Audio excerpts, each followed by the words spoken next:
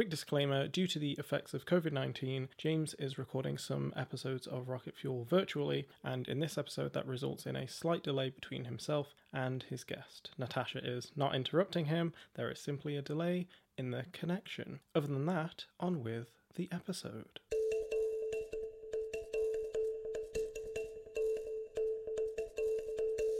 So I'm not currently in the dating game. I've not been on a dating app or a dating website. I mean, I've been married 10 years, for goodness sake. So you'd hope not. But dating culture is such a huge part of youth culture. And I really wanted to better understand what goes on with dating and what goes on with dating apps. So this week's guest is Natasha Briefel. She's UK Brand Marketing Director at Badoo. And I think we strike the balance right. We talk about the entire dating space. We even learn what goes on dates across different territories globally and with different age groups. And we also, at the time of recording, we were just entering our 4th week of COVID-19 lockdown. So we even focus on what an online date looks like. Yes, people are linking up. If you didn't think dating was pressured enough already, people are linking up and having shared experiences online as part of the date. So we spoke to Natasha about that as well. Do have a listen. I think you'll enjoy the conversation. Natasha's comes across really articulately. We discuss about the tech of the product, her fascination with insights and data. We learn about her, we learn about Badoo, and then we ask Natasha Briefel from Badoo for her rocket fuel.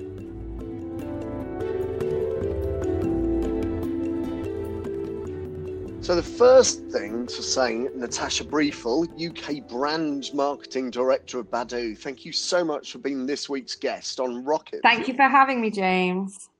No worries. So let's get to know you a bit. That's kind of the first section here. Tell us a bit about your journey. How have you ended up in the role that you're in now?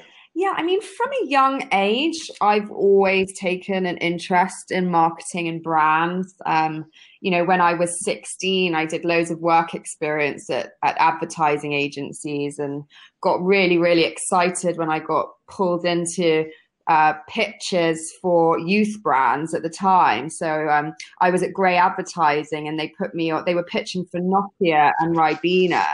And they got me involved in that because obviously I had quite an interesting insight into youth at the time. But really, I mean, my journey has been quite eclectic, really. I actually spent my first 6 years in financial services. I was on the marketing side. I mean, it was really great for me to be in a really fast-paced environment. I got to work across all marketing channels and the marketing mix, but after 6 years, I wasn't really inspired by the financial services industry, and I really wanted to work with brands that I cared about and be part of popular culture. So after 6 years, I decided to set myself up as a consultant because I wanted to use the skills and experience that I'd had from finance, but apply it to brands and sectors that I felt more passionately about. And it was just great experience to go off on my own, really learning how to sell yourself to brands, come up with great ideas and partnerships and creative solutions. And it was, I was freelancing for a experiential agency where Tinder was one of the clients, and I was working on their International Women's Day campaign. It was one of those campaigns where all the stars aligned. They got huge amounts of press for it. We built this installation on South Bank, and Tinder HQ, sort of heard all about it. And they then asked me to come in-house and do their UK brand marketing strategy, which then led me to stay there for a year. So I actually started their first student marketing program, which I rolled out across the UK, which was absolutely wow. How long ago was that? So that was 2.5 years ago. Okay, so kind of when Tinder was just becoming part of the popular culture, or would you say it was already there 2.5 It was years ago? already part of popular culture, but they hadn't. The brand had grown so quickly on its own without having to do too much in the UK. It was just, it just absolutely exploded. But they then got to a point where, they had to work harder on their brand perception. And so they built out a specific UK marketing team because they needed to become relevant in the UK. They needed to have a voice in the UK. And obviously it's a very American brand and you can't run that from the US. So I had a great time launching their student marketing program, and we did lots of brand partnerships with Boiler Room, which is a music platform, and Dazed Media. We created content with them. So at that point, it was very much focusing on the youth market, sort of 18 to 24-year-olds, which is really Tinder's sweet spot. And then it was from there that I got offered the opportunity at Badoo, which is one of the largest dating apps. It's got almost 500 million users now across 190 countries. Crazy, really crazy. I mean, we're huge in Brazil, in Russia, and continental Europe. And I got brought on board to sort of really build out the marketing in the UK. So I work, across the marketing mix to bring the brand message alive in the UK. So this spans from brand partnerships to digital content to PR to social. So it's a very broad role that I'm at the moment. Okay, that sounds fun. Let's focus on you for a second. What do you think professionally you're known for? Well, I'd like to think I'm known for being quite creative and reactive.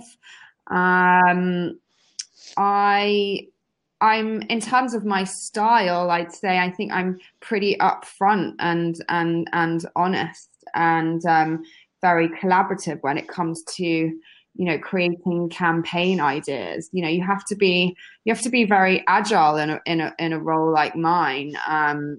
So, for example, one of my biggest campaigns last year. The challenge was we needed to get more earned media and PR. So I created a podcast called The Truth Flirts with Mel B, the Spice Girl, who hosted it. Now, she was great because she's just such an open and honest, famous single mom who'd been through it all, and really represented our brand values around, being honest when dating. And we did an 8-episode series.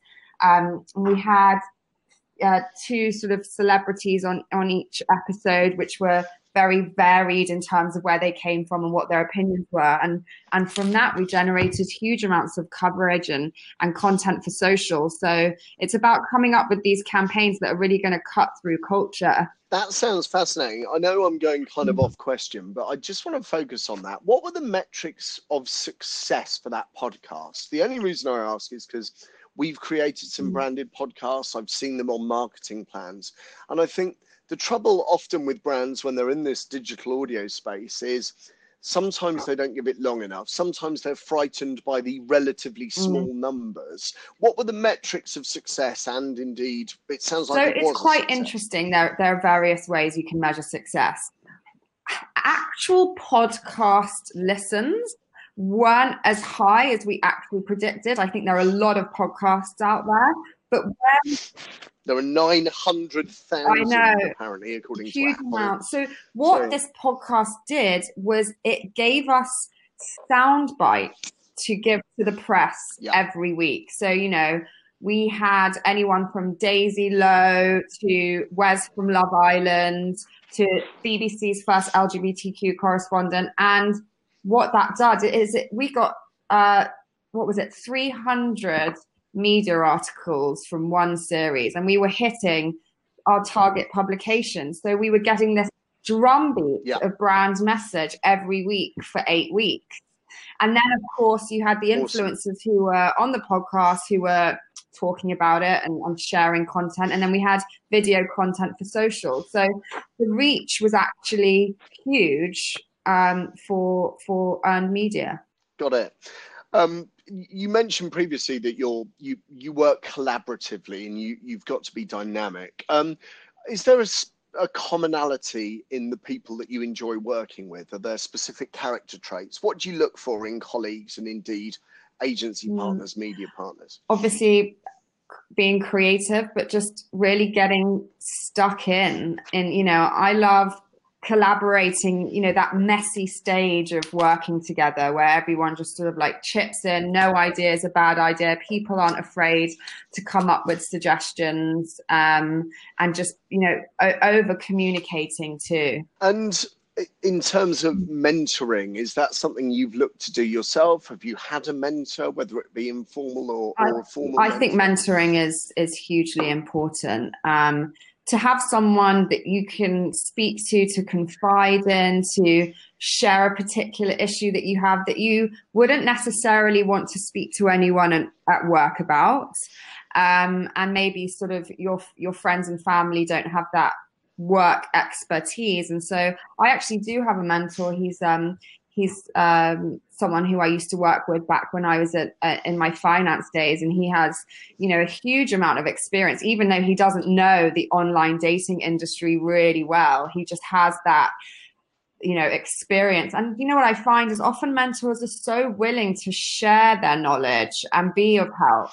Often when people have reached a certain stage in their career, they really get a kick out of helping others. So really find mentoring extremely helpful, no matter how experienced you are. Okay. And I'm going to ask you a personal question now, Natasha, something that I haven't done with other guests, but it feels appropriate. I want to ask you about online dating and indeed online dating apps. Is this something you have experience of from a personal standpoint before you started working in this space? Absolutely. Being a single person, I think dating apps came out when I was, in my mid-20s, and it was really exciting at the time. I mean, how cool that there was an app where you can meet with someone in your area or people who you wouldn't necessarily meet in your immediate circles. It's a fascinating industry. So yes, I've dated online, and because of my line of work, I'm now on the apps because I want to understand what it feels like, what the product is doing for you, and what it feels like to be dating online is really important to what I do. And as a marketeer, what is it that the dating space offers you that other industries, that other brands can't? I mean, I really love being in tech to start with. I think it's an industry that has the right balance of being very creative and forward thinking and agile. And, I like being in that space. And what I love particularly about online dating is connecting people. I mean, genuinely, one of the things that I really get off on is we are changing people's lives. Like, we are helping people meet other people, which is hugely rewarding. Every Wednesday I get a success story sent to me about, a couple who have met and found happiness on our platform. And that's really rewarding. And if you think about what's happening now with coronavirus, people are lonely and they are wanting to feel more connected than ever, and they're using our platforms to meet other people online. I get you there. A couple more questions about you. One, have you got a side hustle? Do you have the time, the headspace to focus on other things? And then the second thing, which might be related or might not be, are you any good at switching off, and how do you do that? I do actually have a side hustle. I am a collage artist. Wow. So I have a studio in Hackney Road in an old framing warehouse, and I'm an obsessive collector of vintage magazines and usage of my own photography, and I create large scale collages. And I did a show called Exaggerated Truths in Hoxton Arches a year and a half ago, and I do commissions for brands and people on a regular basis. It's hard when you are working. I have a 9 to 5 job, but for me, it's so important to have something on the side to keep me creative, and to just have a complete respite from the day-to-day work life. That sounds about the coolest side hustle we've had. So yeah, well done you. That sounds awesome. I actually a kind of a friend, and she's also an influencer herself. She's Becky Cruel. Anyway, she's obsessed with vintage magazines and features them quite a lot on her Instagram feed. So you'll have to check her out. I will introduce you. She's awesome. No worries. And let's cover the switching off bit. Are you any good at switching off? Have you always got the phone on you? Are you always responding to emails outside of 9 to 5? How is your working week made up? I feel like I am actually quite good at switching off. The way I do this is I actually turn off notifications on my phone on the weekends and sometimes in the evenings, because I just find like otherwise my phone is just sort of popping off. Luckily, I work in a work culture where personal time is respected, which really helps. And obviously this will ebb and flow depending how busy I am or what's going on. For example, at the moment with coronavirus, we're really having to pivot our marketing at the moment. So I'm constantly thinking about how we're doing that. So I'm slightly switching off less at the moment, but generally I feel like I have a handle on it. So I'm still here with Natasha from Badoo. We're now going to get kind of under the skin of online dating and also focus on the Badoo story and the point of difference. First of all, Natasha, I'm so old that I've actually been to a wedding where the couple met on Match.com and lied about meeting on Match.com. So that's how kind of online dating has not affected my life. So I've never dated online. I've never used apps. First of all, bring to life the marketplace for us, and why is Badoo different? So online dating is a relatively new industry. I mean, it really only started sort of 8 years ago. And I think different age groups have different approaches to what online dating is. If you speak to millennials and Gen Z, they use dating apps like any other app. Like it's not necessarily to find the love of your life. If you're between 18 and 24 years old, you're just learning about what dating is, and dating apps help you to discover your online dating journey. I think with slightly older people, say from 35 plus, it just wasn't part of their culture growing up. So for them, it sort of feels like, they're trying to find the love of their lives at that point. So different age groups use dating apps in different ways. In terms of Badoo's offering, last year we decided to look at our community and really, really understand who they are, what their challenges are, why they were using the app. And the key thing that came out of it was our users were really honest about who they are and what they wanted. And compounded with the rise of the image economy that's going on, where there's this pressure to be your best self and be having the most exciting lives, we came up with our mission, Date Honestly, where we want to be a platform where we encourage people to be the best version of themselves and be really upfront about who they are. So throughout all of our communications, our product, we are really, really trying to encourage a culture of being honest.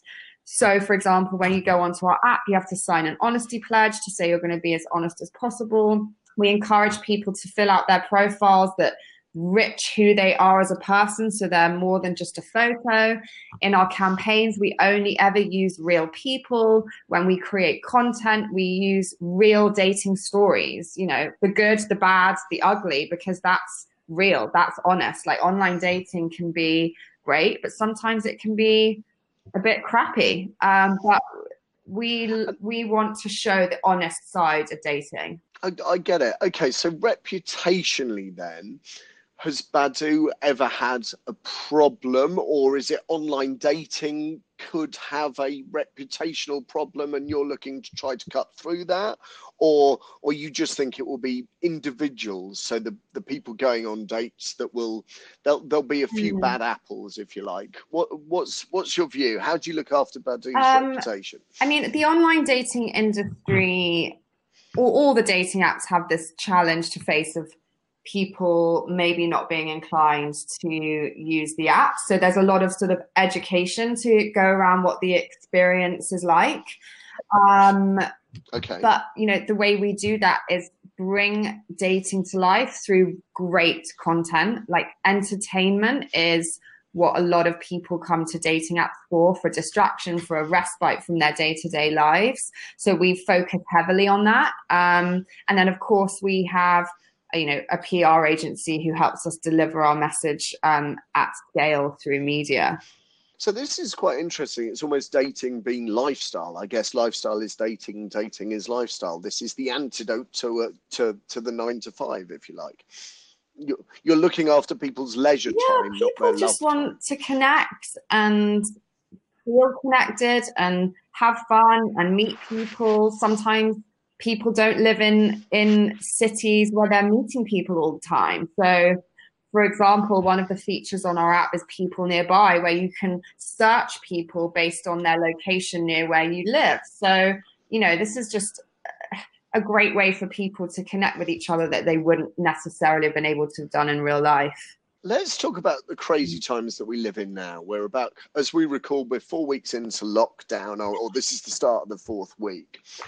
How on earth, a stupid question perhaps, how on earth are people dating via an app whilst we're in lockdown? It's a great question, because it's a really interesting time. Because on the one hand, you've got people at home feeling more isolated than ever and wanting to connect, yet our brand proposition is about getting people to meet in real life, and they can't do that. So we're entering a very interesting era of virtual dating. Now, I believe this probably would have happened anyway, but coronavirus has sort of propelled this process. So a lot of online brands are talking about video dating, video calling, basically dating virtually. Yet we don't really know what this looks like, or what it feels like, or what you do on a virtual date. So we are having to bring that to life for our community, and in a way educate them on what virtual dating is. And it's really interesting. We're starting to see some really interesting trends. People are cooking together. People are online gaming together. People are watching a sunrise on their laptops together. So people are starting to get creative about how they date online. So that was going to be my next question. An online date to me strikes me as quite intense, but I suppose if you have these activities in the background, then I guess it's partly distraction, but partly, if you like, engaging in something together. Yeah, we know that for some people, because they don't really know what online dating is, there's a bit of a pressure. The reality is people right now are in their PJs on their sofa, cashing out. And so how do you make that switch in your mind to online dating? But I think people are learning to understand what that is, and potentially it is going to become the norm. Okay. And are you seeing any trends, any spikes? Are you seeing people more concerned with looks, less concerned with looks? What are you seeing? What's happening right now? We carry out research on a weekly basis almost to our users to find out what people are feeling, what their sentiment is. And one of the interesting things that you just pointed out is that people are caring less about looks, so it's becoming less important to them. But what is a really interesting trend is we're noticing that people are having what we call better quality conversations. And what that means is people are chatting for longer, exchanging more messages over a longer period of time, more than ever before. So there's almost this new era of courtship happening. We're getting to know each other better. I think when dating apps first launched, when Tinder launched, there was, the swipe culture, just like swipe, match, maybe you meet up. Whereas now people are becoming far more conversational, which I think is a really great positive to come out of this coronavirus period. And you're seeing less users, but they're using the app for longer, so we know that or more if users? you are already registered with the app, a lot of people are coming back. So we've got more active users. In terms of sort of registrations, it's spiky. Different countries, depending on where they are in the stages of coronavirus, are showing trends. So really? I think when coronavirus started kicking in, people are very worried about their economic situations. And so dating can feel like less of a priority right now. However, we are pretty sure that as lockdown starts to lift in, say, end of May, June, which is normally a peak time for online dating under normal circumstances, I predict that a lot of people will be coming to the apps to sort of set up dates for when lockdown finally releases, and singles are going to be really keen to connect with each other. I want to ask a kind of more broad question about dating apps and the online dating scene. And it's around this. Do you think there's almost too much pressure for people to be with someone? Do you think there's one thing about lockdown is people have been, to use the literal word, isolated? I mean, do you think it's important to be able to survive without being with someone? And do you think singles are almost feeling more empowered at the moment? I think this is really interesting. I think what I've noticed in social media is people who are single are now being a lot more proud about being single, because I think prior to this, there was so much narrative around being in a relationship equals success. Like in movies, in popular culture, that's what we were, told and shown as being sort of, the pinnacle of success. But I think that's changing. I think with coronavirus, if you're single, it has made you feel more lonely because, you don't have a partner. And maybe in social media, you're seeing people hanging out with their other partners. I think being single is becoming much more okay. I think influencers who are single are being more proud about, speaking about being single.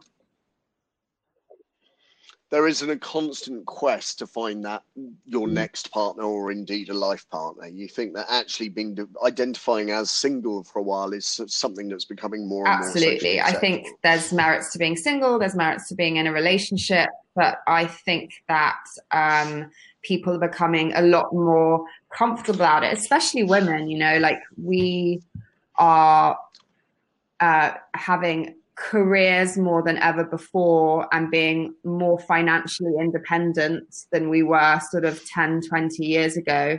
And that independence is allowing for us to be much more happier when you're single. So let's jump into that a little bit. Who are the Badoo audience? Does it work like a provincial nightclub where you have to get enough women in and you let them in for free so the boys follow? How old are the audience? And also, what does Badoo offer? Because in a previous agency, I've actually worked on a dating site back then as opposed to an app, and they were very, very clear in their brand language that, let's be crude, they offered encounters. That was their brand word. What do Badoo offer? Do they offer encounters? Do they offer lifelong relationships? So, and who are you talking our to? users come from all sorts of backgrounds, very diverse. We skew slightly older than, say, Tinder or Bumble. So we're more sort of 24 to 30, broadly speaking.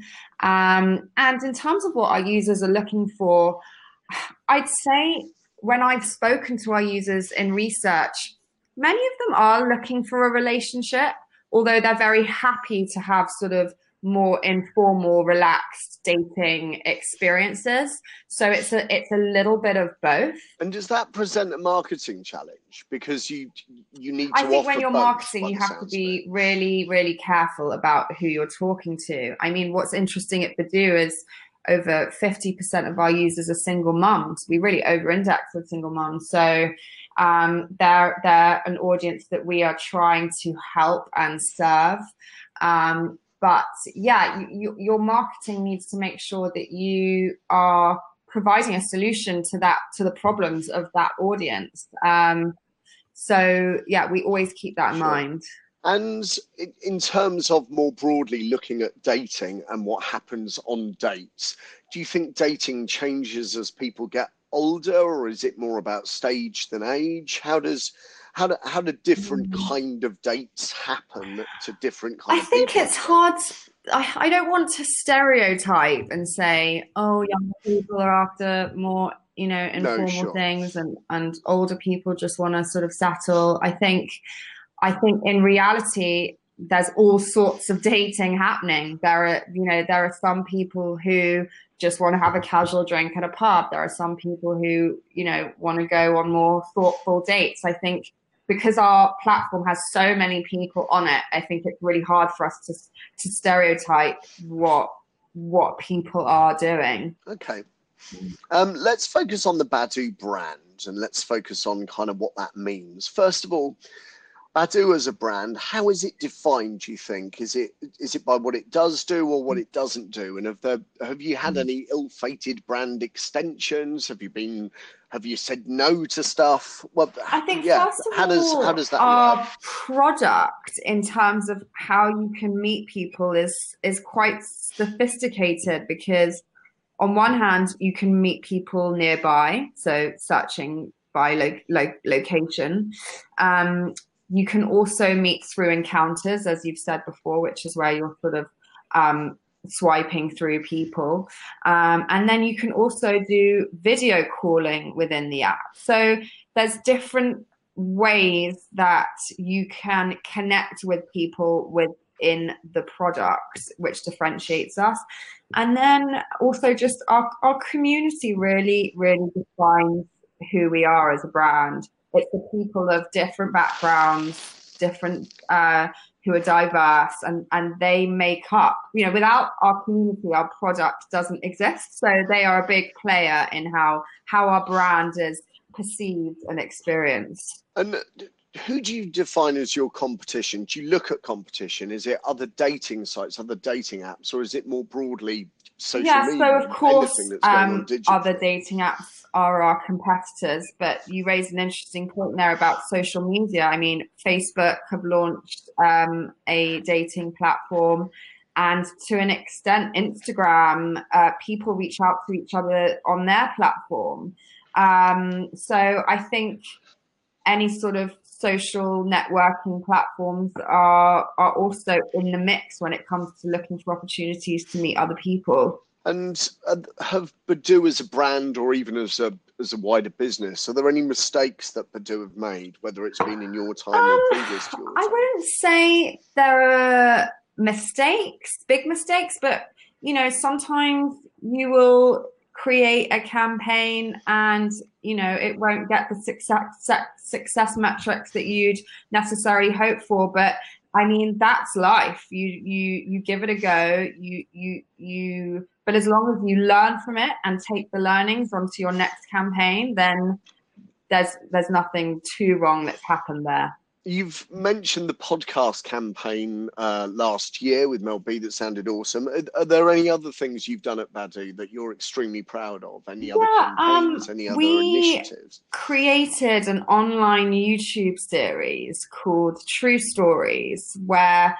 I did a call out to all my users and I said, send me your best, worst, ugly dating stories and I will create a series out of it. So I got thousands of entries, and these were just some of the most amazing stories. And I chose the top 4, and we got script writers to sort of write these out into 4 short stories, and then I got celebrities to reenact these stories. So, for example, we had Jack Fowler and Wes from Love Island who recreated this really embarrassing restaurant scene that one of our users had told us about. I had some of the actors from Top Boy, etc., and we created like a pretty high-end 4-episode series, which we put on YouTube, and we got, I think we got 6 million hits from it. Yeah, great engagement. But for us, that's as a brand showcasing like the real, honest stories that happen in dating, and that's okay. Like if it didn't turn out all right, if it was a really embarrassing moment, we think that's great, and we want to champion those moments and champion our users' experiences. Are there any trends globally about how different countries date? So in Brazil, is it later? In do you know what I mean? Because I know you mentioned that Badoo globally is a huge business. Are there any geographical trends? Of course, is dating there different are huge in other differences. Some regions are much more informal than others. Brazil is a good example of that, where just culturally, like dating is a very, very informal process. In fact, they sometimes don't even really use the word dating. It's more just like you hang out with each other. There's also other interesting differences in how males and females approach each other. Like, for example, in France, guys are really expected to make that first move. That's just how it is. Whereas if you go to the US, there's a lot of narrative around female empowerment and, girls feeling empowered to make that first move. So yeah, there are great differences in different countries.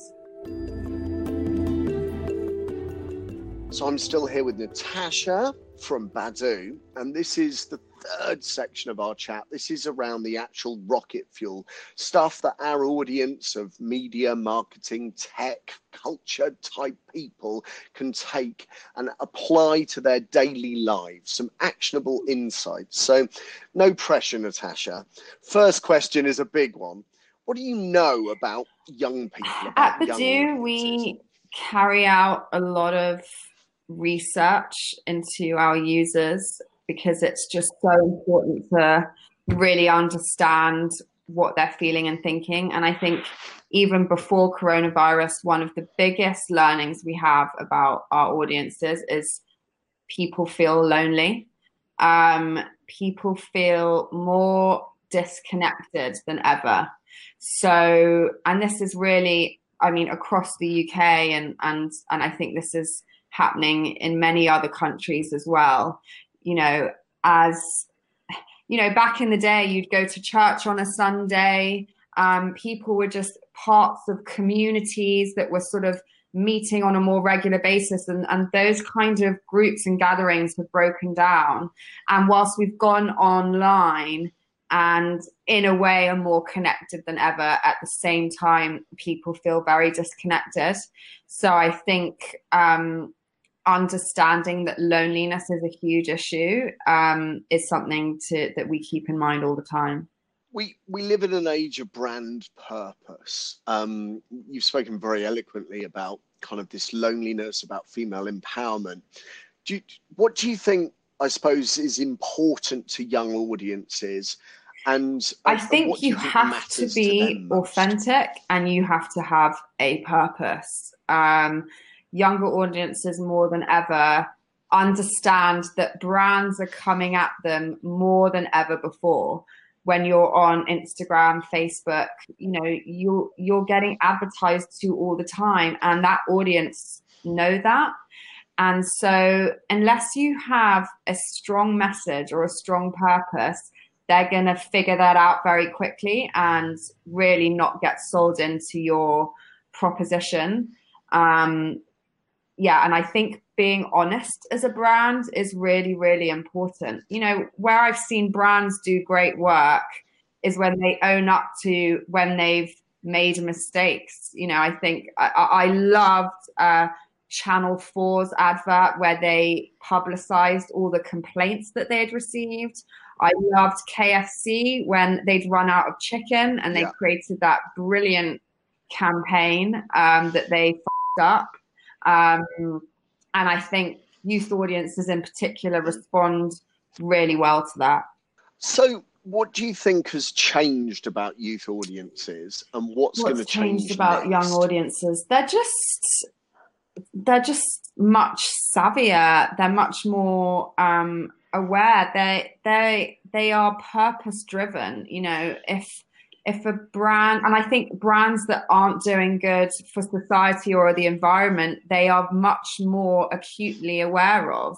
So I think brands have to take a look at themselves and really understand how they're behaving as a brand, what they're doing for the environment and society for that audience to really be willing to connect with them.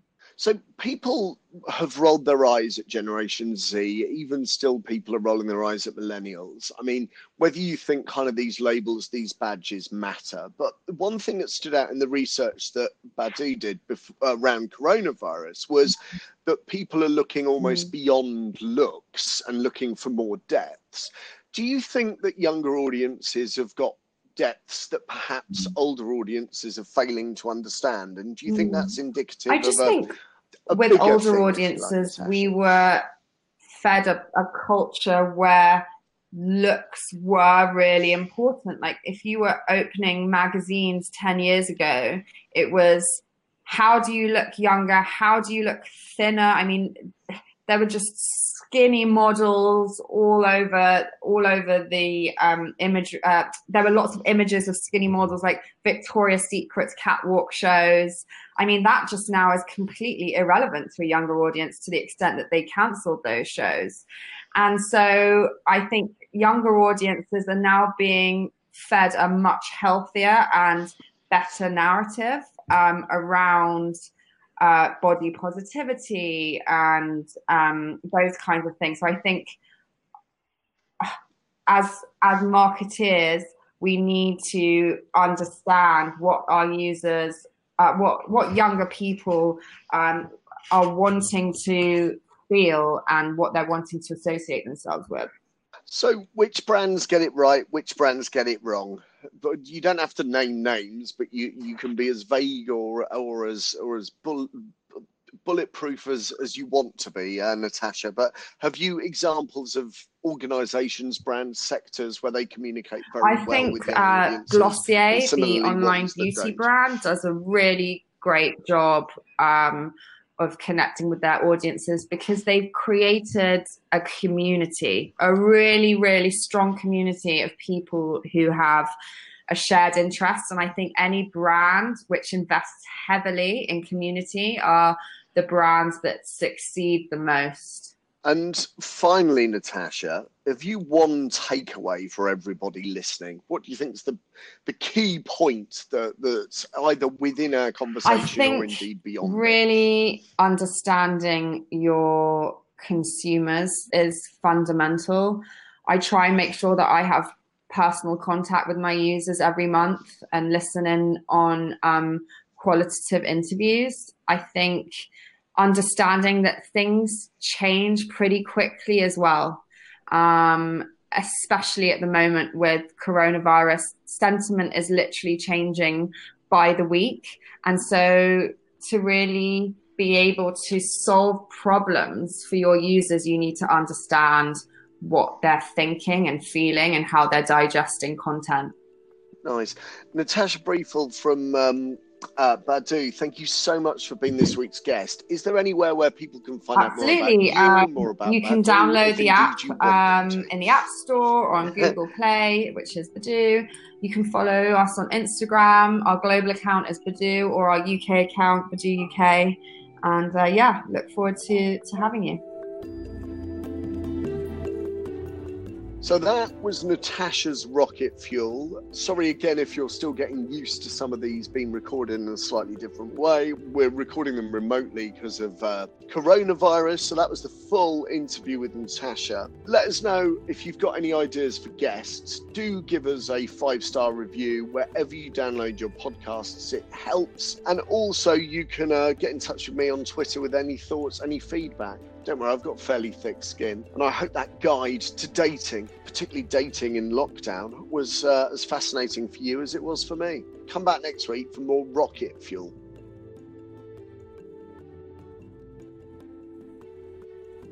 This is a Rocket Audio production.